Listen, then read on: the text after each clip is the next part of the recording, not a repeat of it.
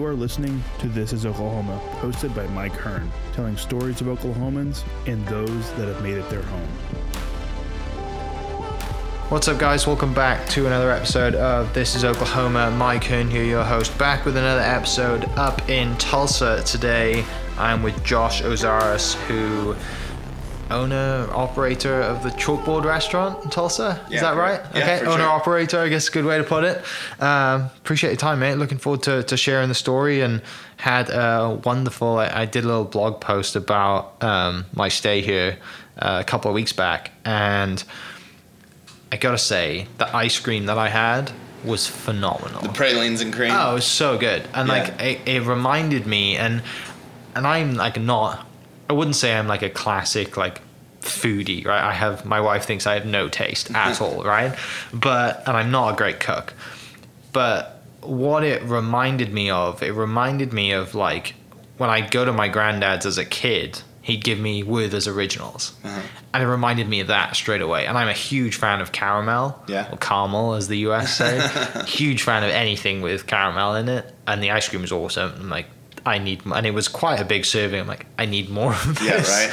Oh, it was amazing. So I appreciate that. Yeah, it's a go-to. It's one that's been on the menu, actually not even all that long, but it's been a hit. It's fun. I mean, you can't go wrong with homemade caramel, candied pecans and vanilla bean ice cream that's made in house. Coming here for a sit on the patio, that's like yes, have a dining experience, but if you just want to come for dessert, it's totally worth it. You also have to check out our bread pudding. That's kind of another one of our signature dishes. Okay. Our bread pudding. Yeah, I'll have to definitely check that out. I do like my sweets. But yeah, so we're up. Obviously, we're you're located in the Ambassador Hotel. We're in the library today recording, and I know you have a really cool story in the family industry. The family is in the industry, but back up a little bit. Like, are you born and raised Tulsa? Like, what's the story there? Yeah, so I was born here in Tulsa, Hillcrest Hospital, and lived here it's always been a home. My dad has always lived here. My aunt lives here in Tulsa. My parents got a divorce, and we moved off with my mom to Southern Illinois for quite some time, and then down into Memphis for some time. But Tulsa was always kind of that second home. I'd come visit throughout the summers.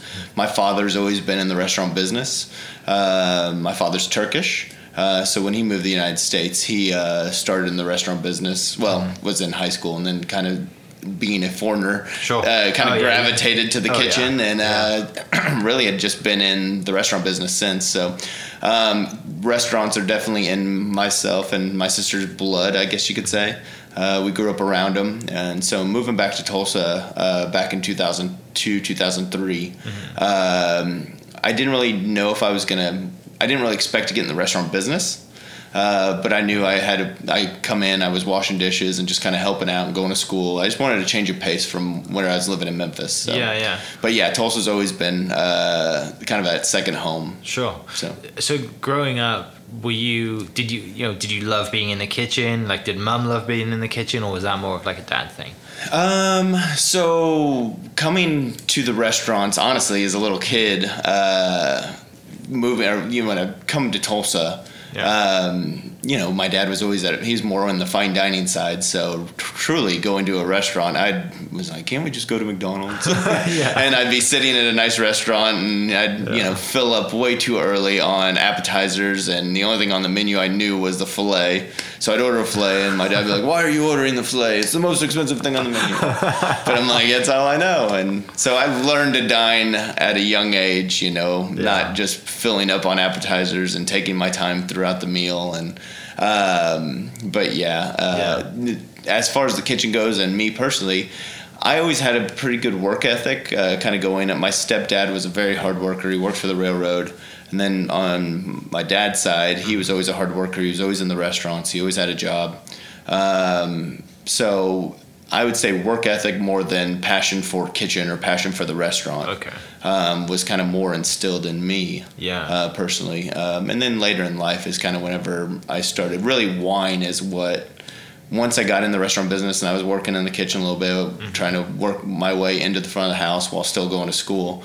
Once I got really introduced to wine, that's what really kind of clicked for me and the restaurant business. Nice. So yeah, it was, growing up in it, you're always around it, but like you said, you probably didn't see yourself being like. Did you see yourself being like in your dad's shoes, or were you always thinking I want to own something rather than like be in the kitchen? I'd always really had outside jobs. So coming to Tulsa, working in the restaurant was fairly new to me. I'd always been working at golf courses, working outdoors. So that was a bit of a different side of it. Again, at that time, I was just taking it as a job. I was I've always put my best foot forward, and at the moment, that's what I was doing. So that's what I was going to work hard at. So, So you came here. You said 2003. You moved to Tulsa. Yeah. So you were going to school. Yeah. So, like high school and university in Tulsa. I was just going to. So I was going to school in Mississippi, right outside Memphis, and decided to go ahead and just set out that semester, move here, just change of pace.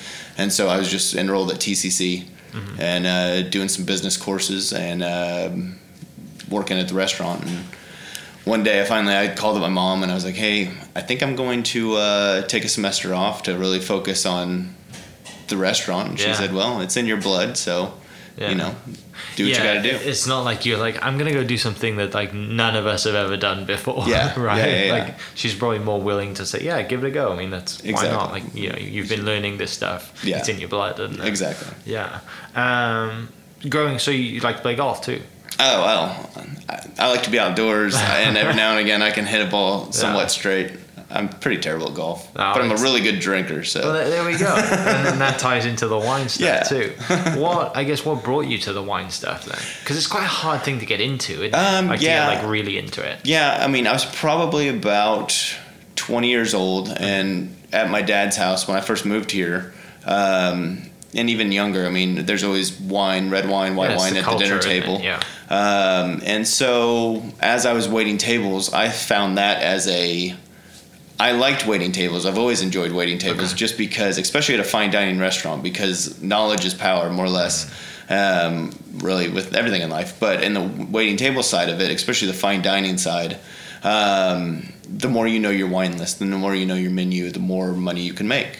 And so I found wine, not only I liked drinking it and it was so interesting to me, but I also found it as power. The more I knew about wine, the more I can make money. I mean, people already have a fascination with wine, so if I can teach them about what they're drinking or what they're ordering, or even give them more suggestions, I found that it was money in my pocket. So and you build a real story around the wine. Exactly. So wine really just kind of stood out to me, and at a young age, or younger, I guess, and started drinking it and learning and sitting in on whenever my manager at the time was doing wine tastings or, trying to build the wine list. You always have reps come in and taste you on the new product or different product.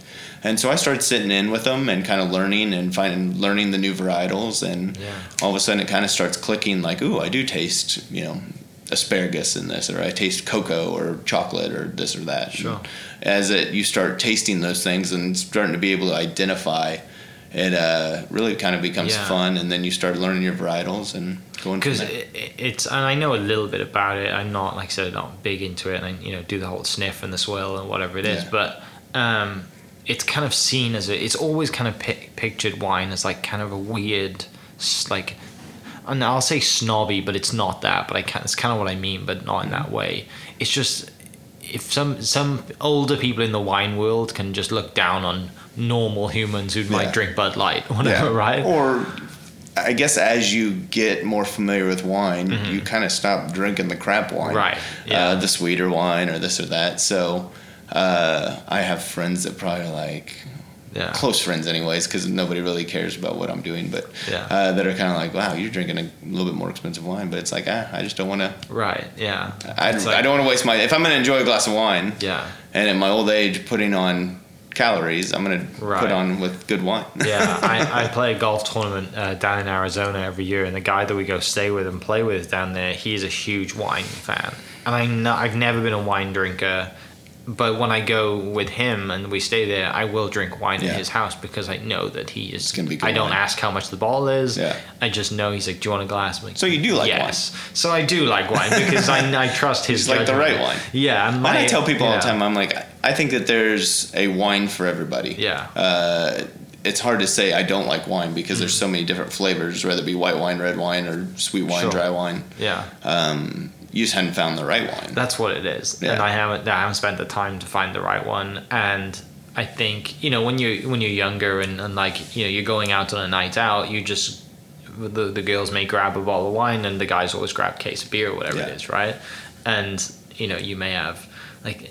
I have a younger brother, and he was on a sports team back home, and they had this crazy thing that they would do, and there's plenty of these stories. But what they would do is they would duct tape two bottles of wine, one to each hand, and they couldn't do anything until they drank those bottles of wine. That's when a you're rough go. That's a right, yeah. I mean, I've heard the 40s on each hand. yeah, but this was like bottle of red, and I'm just like, that sounds horrific to me. That's not I mean, you're enjoying 18. wine. Yeah, That's- you're 18 to 21. You can do whatever you want, kind of thing in college. But that's like I think most people's probably growing up, especially if they're under 30. Like that's probably like their younger view of wine is because it's not paired with a meal. It's not. It doesn't go with this. They don't taste the chocolates or the asparagus, whatever it is. Unless you really dive into it. Well, and most of the time that wine's gonna be a lot sweeter Yeah. and It's a sugary. $5 bottle of wine. It's a Boone's Farm or that's their and that may be what they liked and they're like, oh, wow. But, so do you really dove into like do you have it's Somali? So do you have that? I've got my first level sommelier. Okay. We got it back in me and my buddy Tracy, who's been in the restaurant business at the chalkboard with me as well. We both got it in 05. Yeah. And but honestly, if I had to do it again, I'd still probably do it. But it really kind of set me back on as far as not really set me back. I passed, and but I kind of stressed me out. Okay. I put a lot of pressure into myself into doing well.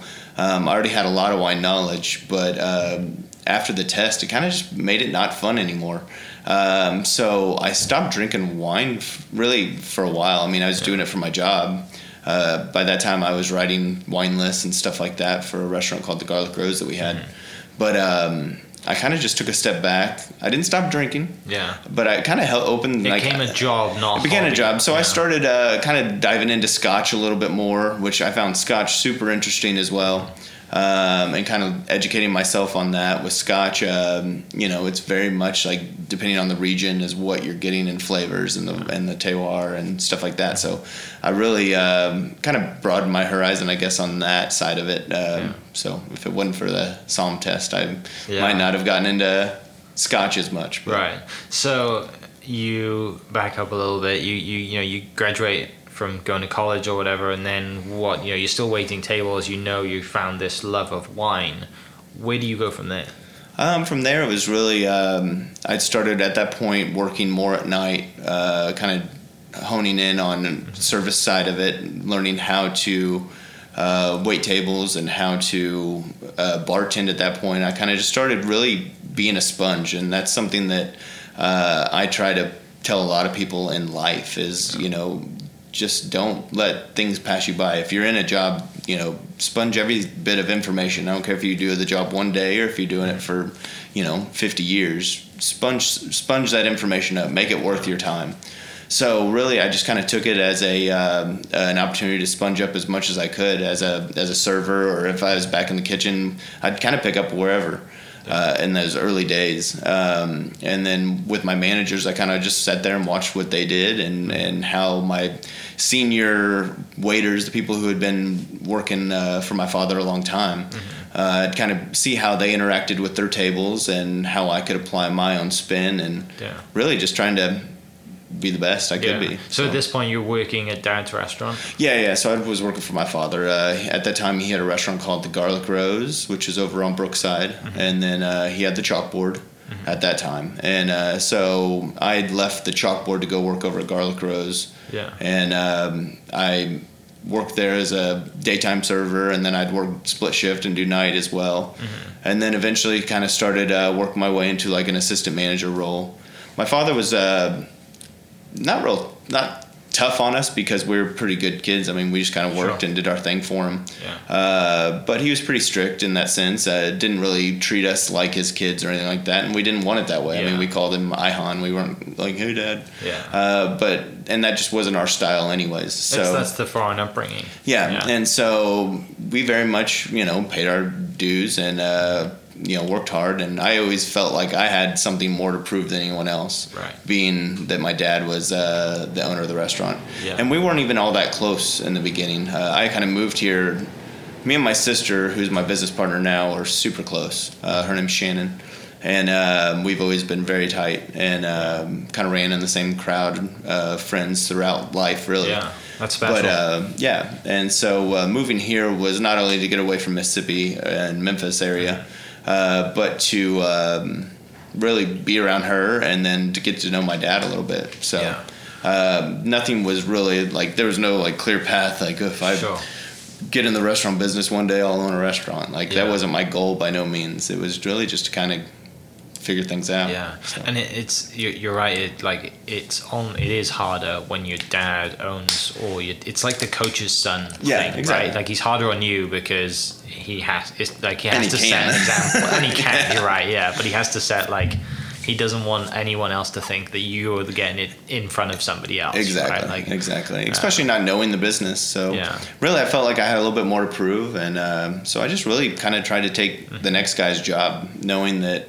And again, at that point, owning a restaurant really wasn't big on my mind. I was still in my early 20s and trying to make some money. And what else do you think other than wine?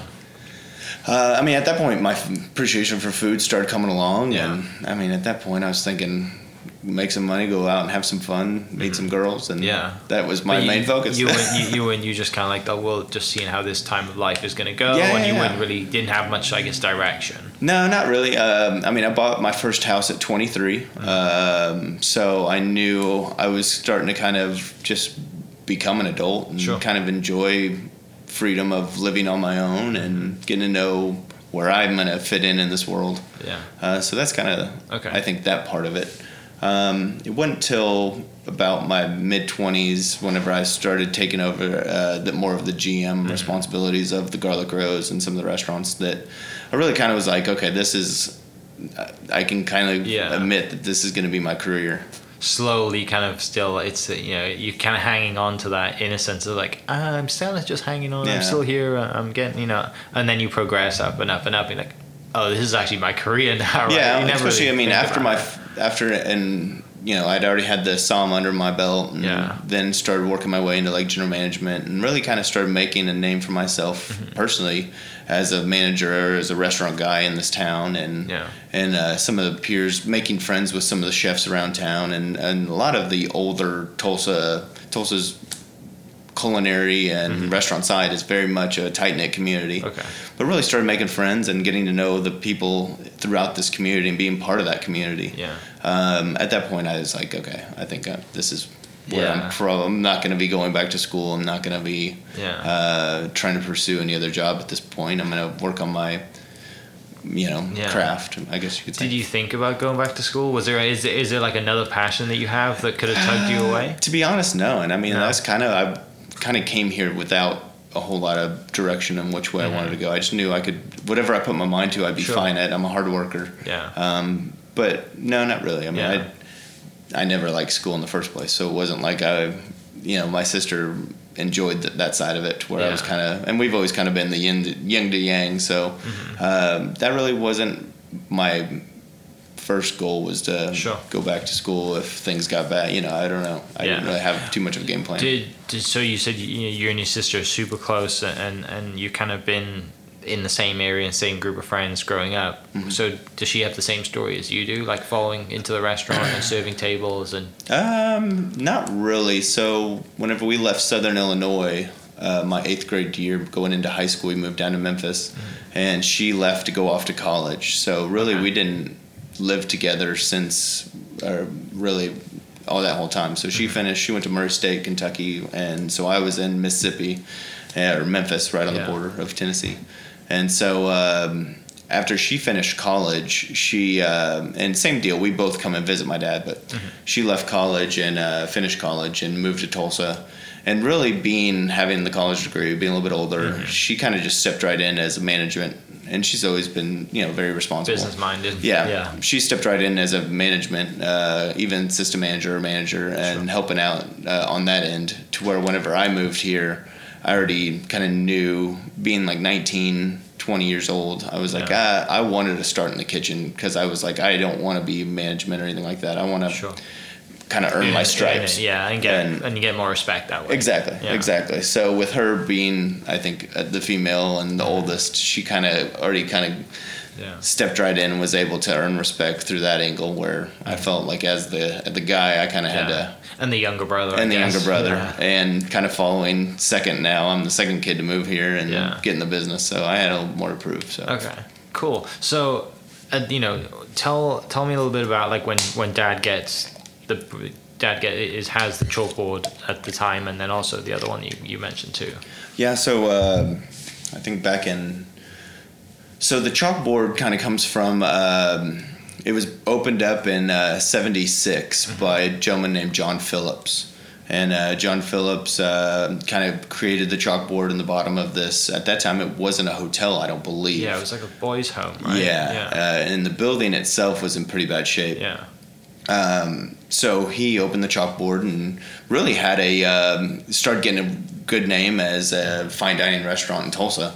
And I think he had it through like the early 80s, and then it closed down. And then from there, I think it did turn into another restaurant, but it must not have been that great, because nobody knows what the name was. Yeah.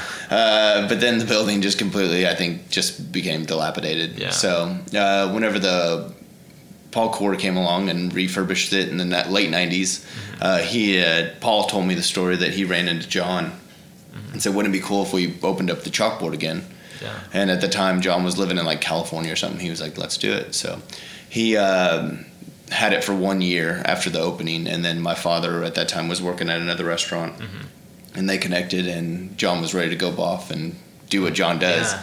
And my dad stepped in and bought the restaurant from him. Oh, that's awesome. Yeah. So it's been in the family for... for quite some time now, 20 years. Yeah. So when did you and your sister step in then? Shannon came in 2001, and then I came in like 2003. Okay, yeah. So you've always kind of just for the last 20 or almost 20 years, you've been in and around this restaurant. Yeah. Seen I everything. can definitely say I know this property. Yeah. Like the back of my hand. That's so cool though, isn't it? To have that history behind it and have the ups and downs and things. Even like last night, I was bartending and somebody, because I don't like to say that I'm the owner. I just kind of make it look like I'm a manager or whatever. And I go, how long have you worked here? I was like, since like 2003. Yeah. He's like, oh, wow. How old are you? Yeah. Like, what, really? You're still here? Yeah. Right, because that's super cool. Yeah. So Chalkboard's been a great restaurant. Then about so I think in 2001 or 2002, my father had opened Garlic Rose over on Brookside. And so it was open about a year before I went over there. Or maybe 2 years. And I love that it was an Italian restaurant. It was fun, right there on Brookside. Yeah. And we had a great staff and really kind of rock and rolled. Yeah. But so me and my sister got the restaurant in 2012. We bought it from our father. And then at that point, he was ready just to step back. And so we kind of came to the front, went to Paul Corey and said, hey, would you be interested in going into business with me and Shannon? He said, of course. So kind of carried on our relationship, and we're able to carry on the restaurant. About that same time, we made the decision, or really my father and us made the decision to close the Garlic Rose. He was down. Happy to just be done and wanted his time. Yeah, well, and the Garlic Rose at that time, it kind of ran its course. People miss it, but the building needed a lot of work, and his lease was up, and it was something that we didn't really want to carry on at that point, especially being young in this business. Sure. So we kind of put all of our focus, me and Shannon, on the chalkboard, and really from day one, when my father had the restaurant, chalkboard was always kind of the flagship, but at that point he even had 2 other restaurants on top of that. So it was almost kind of chalkboard made the money and did good, but didn't get like the love that it probably should have. Like, just updating facial type stuff. So from day one, me and Shannon got in and we knew we wanted to do things a little different. And so right off the bat, we were able to start replacing things, kind of updating things. At that point, the restaurant, was a 12, 13-year-old restaurant. The equipment was starting to go south. And so it was a little bit of a burden on us, but that yet again, we knew it would help our longevity. Sure. And so we would always set aside, usually during like July time, and do some kind of update. And so Paul kind of got on board with that as well, especially whenever they started in 13 to bring on the autograph series. And so we kind of tit for tat. He was like, okay, you guys redo this, and I'll do this. And so it sounds like a great person to be in business with. Yeah, Paul's been great. Working with him and being able to carry on. The property's already a beautiful property, but he's been a great owner of the hotel and a good business partner, and we've just had a good working relationship. Yeah. Tell me about, I guess, the kind of like the dining experience. Has it changed much? Like the goal of the dining experience changed much, or was it still kind of what it was? Like when you had it when you worked here when you was a kid? I think 100% it's changed. Okay. Back Chalkboard in 2000, 2001, definitely was a little bit more fine dining, and I think dining in general in Tulsa for sure, what was acceptable to that. I mean, it was you come there for business dinners, birthdays, special occasions, and you had the servers with the white shirts, the white aprons, and it was just a little bit more of that fine dining kind of atmosphere, slower paced. We did try to hang on to that for quite some time. But I think this day and age, people just aren't looking for that. Right. Except for, you can still get people coming in for their birthdays, holidays. Sure. But to survive, I think at this day and age, you've got to be a little bit more relaxed, a little bit more. Yeah. Heck, the most popular restaurants in the U.S. right now are those fast casual. Yeah. Where they're almost ordering at a counter and food's coming to them. Yeah. Yeah. So. It's definitely changed. Yeah, it's more like you said, the fast casual. It's more of not having a certain strict, like not having to feel like you have to come here dressed up. Yeah, right? Dressed up, or it's going to take 2 hours to dine. And and having but still having a great experience, just not with that classic fine dining. So as we've updated the restaurant, we've kind of gone with a little bit more of our style, I guess you would say. We took down a lot of the awards that were on the wall and stuff like that. The chalkboards won over the years, and just kind of cleaned it up. Our styles are very clean and simple. And so it was really just kind of simplifying, taking, there was wine bottles in the windows and a lot of clutter.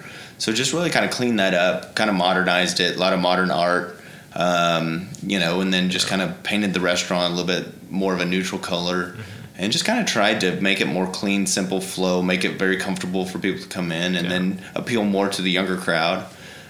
We've gotten a little bit more aggressive with the menu, not the same old menu you'd get every, season. We change that up seasonally, and just kind of really tried to progress Chalkboard with the times. And I'm sure it's been fun, pairing your wines with the meals and the steaks or whatever it is. It's. And I had the burger, the cheeseburger, which was super awesome. I just had a terrible round of golf, and I was I just want a double cheeseburger right now. And then the ice cream was the icing on the cake. It was amazing. The burger's phenomenal, and even just having a burger on the menu, on the dinner menu, that wasn't really something we ever would do, and we really kind of struggled. Right. We'd always had the burger, but. Actually putting it on the menu was one of those, it was a big decision, do we want to have a burger on the menu? And so we've done a lot of that product testing, and with whatever chef I have in, I'm very much involved, where Shannon kind of stays more on the financial side, and we're all in the restaurant managing different shifts and stuff like that, but she really kind of focuses more on the financial side, to where I focus, where I sit down with the chefs and the management and really kind of day-to-day operations. Yeah. And then my role is also kind of gone into the catering side as well. And not just lunch and dinner, you guys do breakfast too. So our restaurant's a beast. We do all the food and beverage throughout the hotel. We've got 2 private rooms, and then we're breakfast, lunch, dinner every day of the year. So there's really no time to like, okay, we have Mondays off. We can kind of regroup or clean the restaurant and then start back on Tuesday. With us, it's just a constant grind. One shift's got to set up the next shift for success. And then you add caterings on top of that, and then offsite caterings on top of that. Sure. It draws to a lot of different crowds. It definitely does. And we've kind of set ourselves up like that where that's, being open breakfast, lunch, dinner. On the flip side, on the negative side, it creates a lot of overhead. Right. So if you're not busy for breakfast and lunch, you got all this overhead, and now dinner's got to make up for the lack of that. And so, again, where other restaurants can focus on just 2 courses and do it the best, we've got to still focus on making sure quality for, all those shifts plus. It's quite a headache. Yeah, I'm sure. Right? Which is probably why you're super glad to have your sister involved too. She's like the numbers and business side of things too. And Tracy as well. Like I said, I mentioned to him, he's the GM of the restaurant, and he's been with us since 2001. Yeah. We really don't have a whole lot of turnover. Something was whenever I got brought onto the restaurant, and then something that we've all kind of carried it on is just that family atmosphere. Once you're in the restaurant and you're brought on as part of the team, you become part of that family. And so Tracy's been with us since 2001. Yeah. We've got a lot of servers that have been with us for 10, 12, 14 years. Yeah, which is not common in the service industry, is it? But they've really become kind of family. Yeah. And we treat them like family. And we expect that same, respect. And and it's been a good relationship. And you build a really good team that way. Exactly. And that's a chalkboard. Yeah. It's not so much the food that's coming out of the kitchen, which ultimately it is, but all of our regulars, the people with the hotel, and that's a cool part of chalkboard as well with the hotel side. We've had guests that have been coming since early 2000s that know me and Shannon and Tracy and Casey and all these people that have been in the restaurant. And heck, some of them have. There's a couple that went to me and my wife's wedding and Shannon's wedding as well. That's kind of how cool the clientele is and special. What we've built. So especially being on one property for so long, people just get to know you. Right. So. You mentioned you have 2 event rooms. Yeah. Tell me about those. So we've got a larger event room, holds about 50 people. Okay. 60 people. I like 50. 50 is like my sweet spot, but 50 to 60 people. And then I've got another room that holds up to about 14, more kind of boardroom style. Sure. And then actually this room, the library, I've started renting out for private rooms as well. So I guess technically I have 3 completely private rooms. But it's with us being a business-driven hotel, it's definitely had the niche. Plus, we don't really have like a arts district right here where we are. So around us are a lot of businesses, and so from Helmerich and Paynes to CBREs, they all are the ones that are coming over and utilizing my businesses, and I've built relationships with them or using my private space. For business, built relationships with them, and I'm able to we've got a whole catering department where we take care of them they come in breakfast. We have beverage stations set up in the room. They either come down to the restaurant or we bring food up to them. And so full service. Yeah. Then after they finish up, they can come down to the bar for happy hour. Yeah. And then with them staying in the hotel, it becomes multiple day events. And so throughout Tulsa, we've built great relationships with many companies and have been able to take care of them on the catering side. Yeah. And then once me took over back in 2012, we really kind of progressed onto offsite caterings to where, weddings for 200-300 people. Yeah. But not only like weddings, we do stuff with like Volunteers of America. We do their big event every year. And then also any charity events. We're big with Cancer Treatment Center of America. Yeah. So I'm over there a lot. I'm very familiar with their facility. I come in and kind of make it very turnkey for them. So is that the catering side of things? Is that something like the business and your dad's always kind of done too, or was that something that you guys like tackled? They had it, but they weren't super aggressive with it. Sure. I found passion in the catering. Okay. And so I really kind of devoted a lot of my time into building that business. I like the sales side of it. Which has kind of been my theme going through. I liked when I was waiting tables, I really liked the sales side of it, being able to make the sale, being able to talk to the people and build relationships. Yeah. And so same on the catering side. I was able to build the relationships and keep delivering good food and good service. And it must be a different kind of rush feeding 200 people for like a big wedding or an event or something, knowing that like you are the ones in charge of all this food rather than just feeding 2 people at a table. Yeah, I think and I think in general, I think that's kind of I definitely get a weird rush out of a busy night in the restaurant where you're multitasking, things are going, and you're about to catch, things are about to sink like the Titanic, but yet you're keeping it afloat. And I always look at the restaurant, and whether it be a catering or the restaurant, I always look at it as like a board. Okay.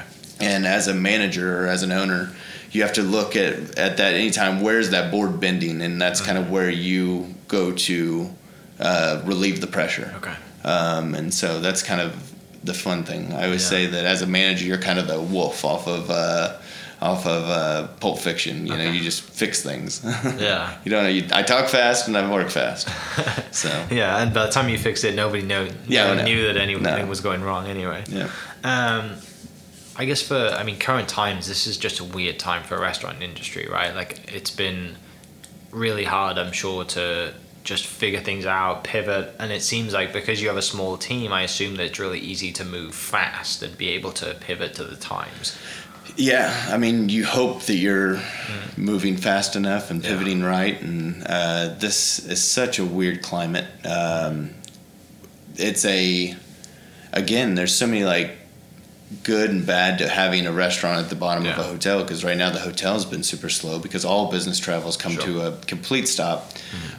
Where during the weekdays we could be just as busy on a Monday, Tuesday as we were on a Friday, Saturday. Right. Where right now that business travel is completely gone, so we are seeing more of a weekend rush than we are during the week. So really navigating the waters around us. Like I said, we're mainly around businesses. So in a normal world, we'd be getting a lot of foot traffic walking over for lunch or breakfast meetings, to where that's just no longer there. So well, and you guys, the patio's recent, right? So you've put that in very recently. So again, going back with Paul, kind of he do a few things, we do a few things. So the year before, we had retiled the whole restaurant, and he was like, if you guys take care of this, then I'll put a patio on for you. And so it's something we've talked about for a long time, because we had this patio space, but the down Main Street, it's super windy. It just wasn't. We weren't able to really utilize it like we could. And so we knew that it'd be beneficial for him to be able to put this on, because it's money in his pocket as well as ours. So it's really good. Yeah, and so he went, and Paul doesn't really ever do anything half-assed, I guess you'd say. Yeah. He really went in and put together this awesome patio for us. And so we've been able to utilize it, and it's beautiful. And one of my biggest things in Tulsa, we do have the weather for patios, but there's nowhere to go and have a really good meal. There's like maybe 1 or 2 restaurants to have a nice meal that's not a sports bar or anything like that, and enjoy yourself on a patio. So that was always a goal of mine, was to be able to create that atmosphere. And I think we knocked it out of the park with this patio. Yeah, definitely. Because when I had my meal, I sat on the patio, and just looking at the people around me, there was a kid sat to my left who was he'd cycled here, and he was with his mum. And he was, and like you said, being the casual thing, like he was on his bike, he was not dressed like a fine dining experience would be dressed. And then right behind him was a couple on a date, and they were dressed. They were out on a date night, right? So they were out for a date experience, and like that's being great to do what you do, and having that diverse crowd, and being not just tied to one type, one niche. One niche. And that was something that I got tired personally of coming in and wearing a tie. We always used to wear slacks, tie, button-up shirt. Old. And I was just like, I'm tired of it. And so gradually we stopped wearing the tie. We were still wearing the button-up shirt and slacks. And then really after COVID, or during COVID, we were really like just sat down and we said, hey, we don't know what this is going to be. But also with this new patio, it's really kind of a resurgence, and it's an opportunity to create a little bit, again, cooler atmosphere for us. Our bar is already really cool. The dining room's very casual, or very comfortable. Not really casual, but very comfortable. Yeah. And then we knew this patio would create kind of very much a diverse crowd, whether it be younger, older, and not everybody wants to dress up. So we really kind of embraced wearing, as managers, wearing the polos. We took the servers out of ties, and just kind of creating a comfortable atmosphere with a hotel above us. We have people coming down anyways and really wearing whatever. So there's no dress codes or anything. So really just kind of progressing the restaurant one more step to being just a little bit more with the times. Yeah. So I guess with just being in it now, I mean, it's almost 20 years. I'm sure it's gone by super fast. What would you say, I guess, is some of your proudest moments and proudest days? I'd have to say there's been so many. This restaurant has brought a lot of joy to, especially, whenever I'm doing it with my sister and Tracy, who's I was in his wedding, he was in my wedding. We just truly we're like brothers. So having those two doing this with me, there's been many moments. Just from and simple knocking out a party of 350 people plated. Afterwards, just being dang man, that was so stressful, and we killed it. And having customers come up or the people that you just put it on, oh my god, that was so awesome. Sure. I think that's maybe one of the most gratifying things, is having the clientele that we've built relationships come to us and tell us how great things were, or this or that, or how much they appreciate you. Because I think no matter what, I'd be working hard, and I just don't know if you get that direct satisfaction, whenever you do a good job and somebody... it always feels better coming from somebody else, right? Especially when you've been I've been busting my ass, and I know that we're doing great, but our feedback isn't good. And that there can't be anything worse than that. And then somebody comes in and be I've been coming here for the last 10 years. You guys consistently crush it. Keep it up, kind of thing. You're on the right path. So I think whenever it comes moments, we could go on. Holidays, we've had some very great, successful days throughout. We've pushed our holidays. We normally have breakfast, lunch, dinner. We're off the menu. You come in and you really kind of pick the gambit of the menu. But on Thanksgiving, Christmas Day, Easter, and Mother's Day, we do a large buffet in the lobby of the hotel. We did anyways before COVID. Sure. But it was always a huge days for us. So Christmas Day, we'd have 300 people coming through our buffet. And so those are stressful days, especially with such a small kitchen and we don't have a whole lot of space. But we'd have seating in every private room down in the restaurant, and it really is a fun atmosphere and very energetic. There's a lot of energy throughout the whole place, and it's all hands on deck. And so those are pretty proud moments after the end of those days, whenever you've made good money and you've taken care of all your guests. And but do you prefer, I guess, the catering side, or do you prefer the individual experience, as from your from a serving side? From a serving side? Do you what do you prefer? Obviously, it's a little easier to do a smaller couple top, but I don't know. I really like the position I'm in. To be honest with you, because I get a little bit of both. I think if I was just doing catering, large parties, I would get burnt out doing it, because there's so much work involved to do those. But once it's going, again, you're kind of the general. You're conducting people. You're either in the kitchen helping knock out the plating, or you're out serving wine and clearing plates. I'm very hands-on no matter where I'm at.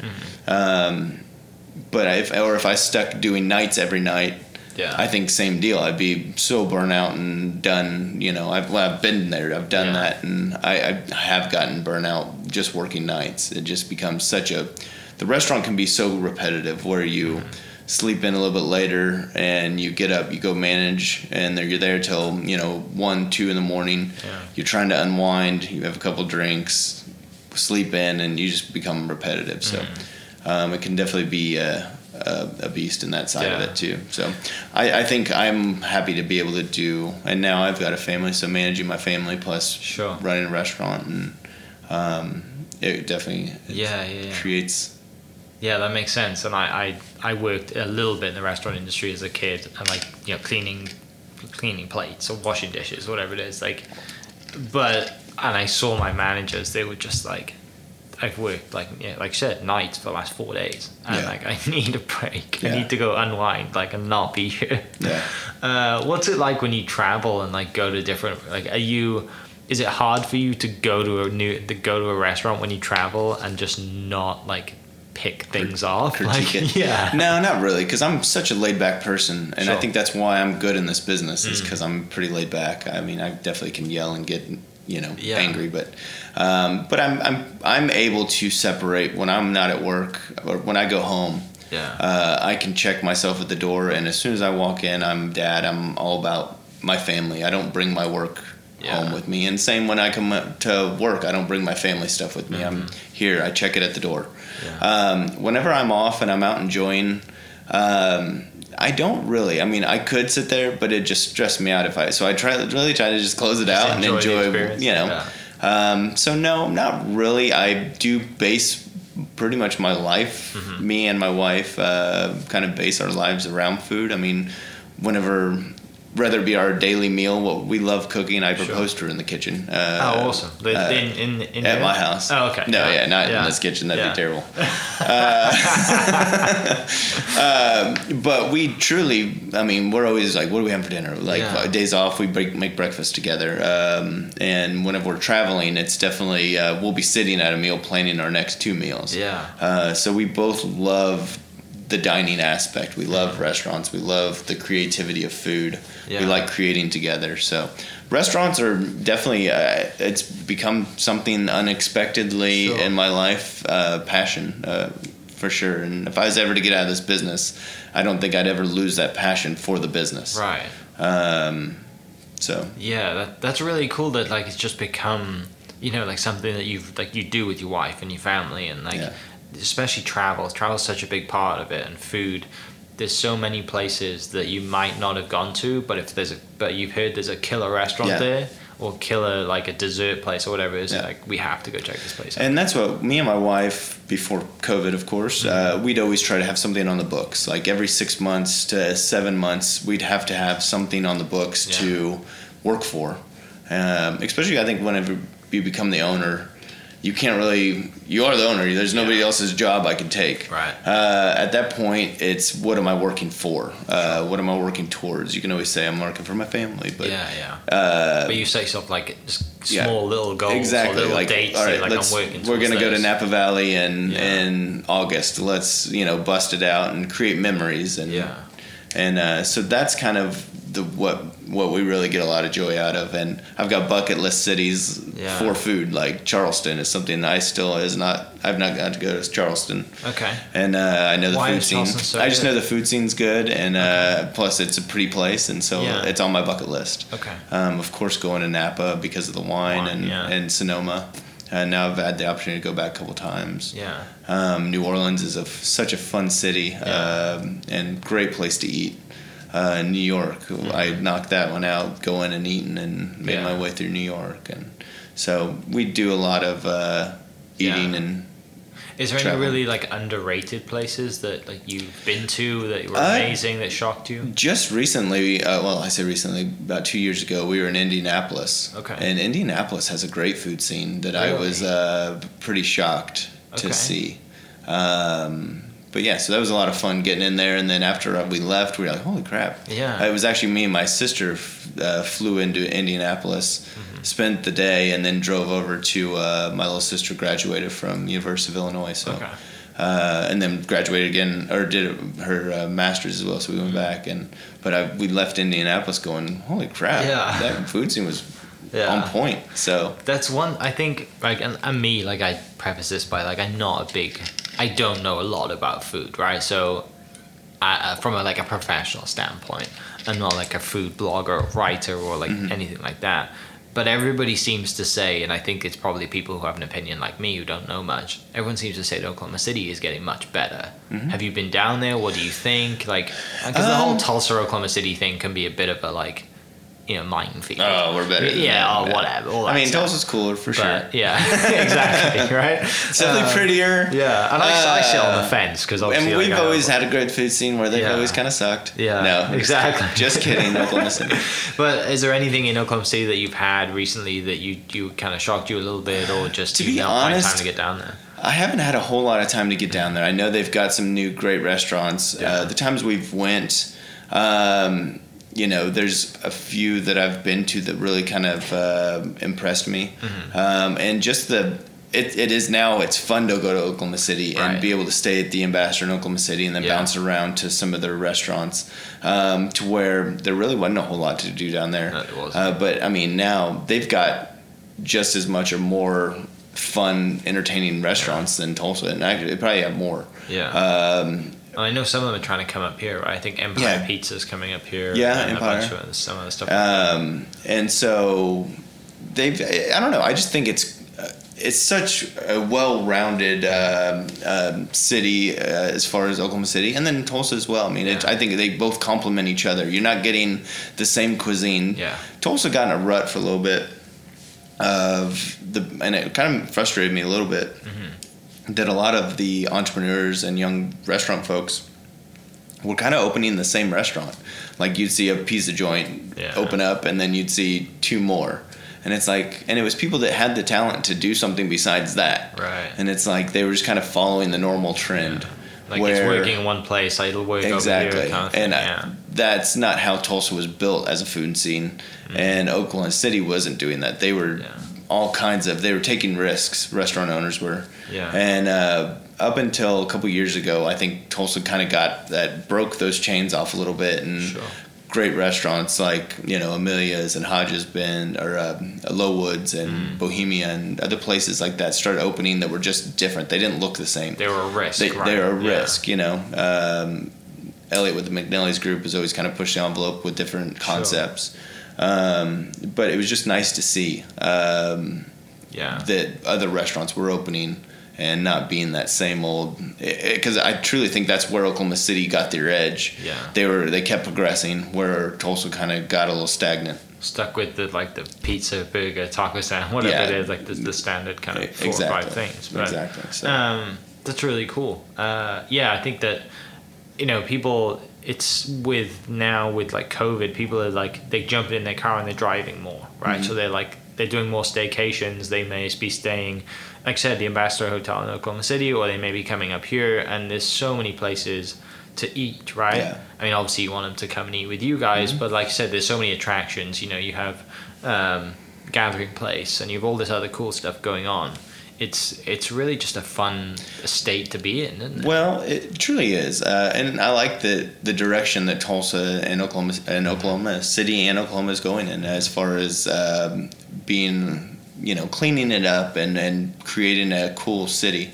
Yeah. And as far as our position in this whole thing, I always look at it, us being open breakfast, lunch, dinner, having a beautiful hotel above us. If I can get people, we already got people staying here. Yeah. We're going to capture them for breakfast, lunch, or dinner, most likely. Yeah. And so if I can sell them on Tulsa, then I've got a guest that's coming back to Tulsa. Yeah. So we have always kind of jokingly said we are like ambassadors to Tulsa. Yeah. We're constantly sending people to our favorite restaurants and almost trying to convince people how cool Tulsa can be, just so we know that they may not eat dinner with us that night. We may say, hey, you know what, go over to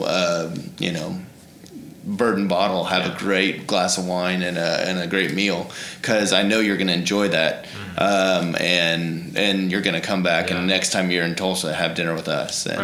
And kind of the same deal. If they're going want some recommendations for breakfast, they're probably going to come back to the hotel and either have lunch with us or have dinner with us that night. Especially if we can suggest something that is in their wheelhouse. Yeah.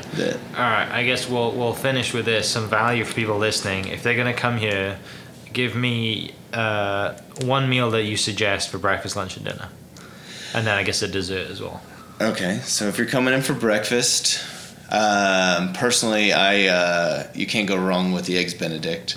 I know that's a classic dish, but I just love a good old Eggs Benedict. We have nice, big, thick cut Canadian bacon with those over easy eggs, the Grey Hollandaise, the big, a little bit thicker English muffin, and then our house potatoes are on point. Yeah. If you're coming in for lunch, personally, I like the turkey Reuben or the burger. You can't go. You can't go wrong. Can't go wrong with that burger. Good. But something different besides the burger would be that turkey Reuben. It's just we have a jalapeno sauerkraut that we put on the Reuben with a spicy Thousand Island and the beautiful marbled rye, and so it's really tasty. All of our fries are hand cut, and so you can't go wrong there. And then if you're coming in for dinner, our signature dish is the beef Wellington. You're not really getting it anywhere else, really anywhere. Yeah. But it's such a solid. So the beef Wellington's hard to pass up. Mm-hmm.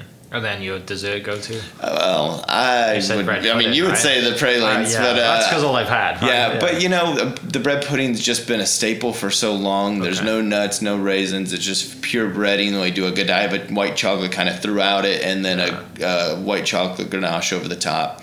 And so it's my mouth's watering.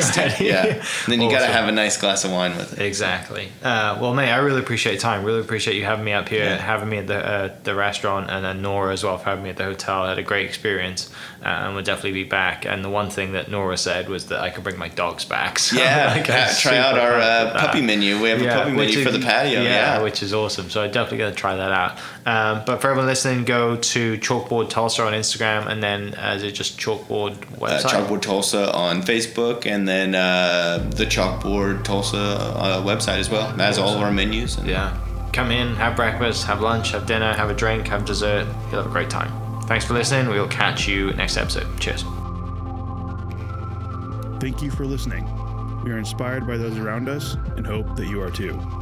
Make sure you subscribe to this podcast on your favorite podcast platform and leave us a review so we can keep telling your stories.